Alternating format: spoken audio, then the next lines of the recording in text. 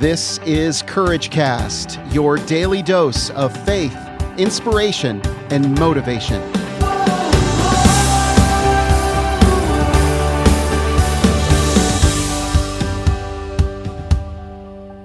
In Isaiah 40, it says, "The voice of one crying out in the wilderness, prepare the way of the Lord, make straight in the desert a highway for our God." The way of God is straight. The one who's crying out in the wilderness is saying, prepare the way of the Lord, make straight in the desert a highway for our God.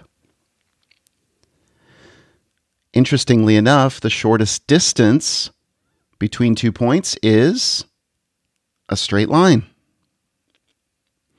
So not just in the physical realm, but in the spiritual as well. The path of God is straight. So,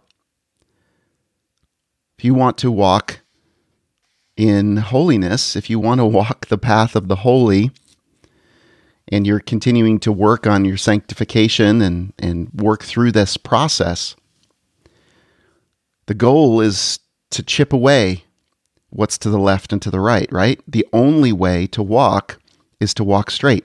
If you want to walk in the path of God, it's to walk straight. Well, you walk consistently straight. It's only one direction. The opposite of a straight line, of course, is a crooked line, a wavering line, one that's inconsistent and follows more than one direction. But the more the line wavers, the longer it takes to get to the same point, right? So the more you waver in your path, the more you veer back and forth, the more time it takes, the more effort you have to put in, the more energy you have to expend to get to the same place, and the less you're going to move forward.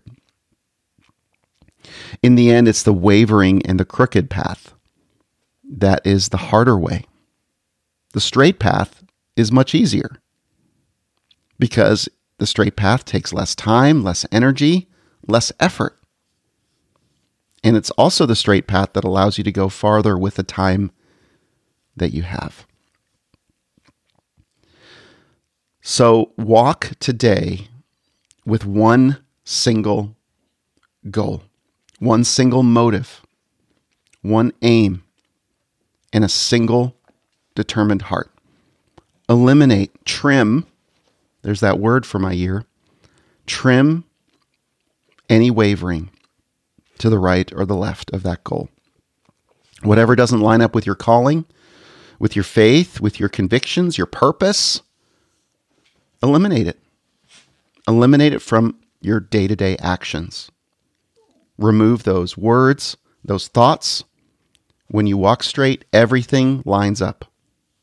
Your words line up with your actions with your faith, and your life with your heart. One more thing, the word straight means in Hebrew, yashar. And yashar means good, upright, pleasant, and prosperous. And aren't those the blessings given to the one who makes straight their path and walks in his ways? I thought this was a great message. This was inspired by the Book of Mysteries, Jonathan Cahn, which is my daily devotional. So I just encourage you, friends, as we go, to be generous with your encouragement. That's a way to walk straight. Be generous with your encouragement because it's verbal sunshine. I'm Eric Nordoff, and this is the Courage Cast.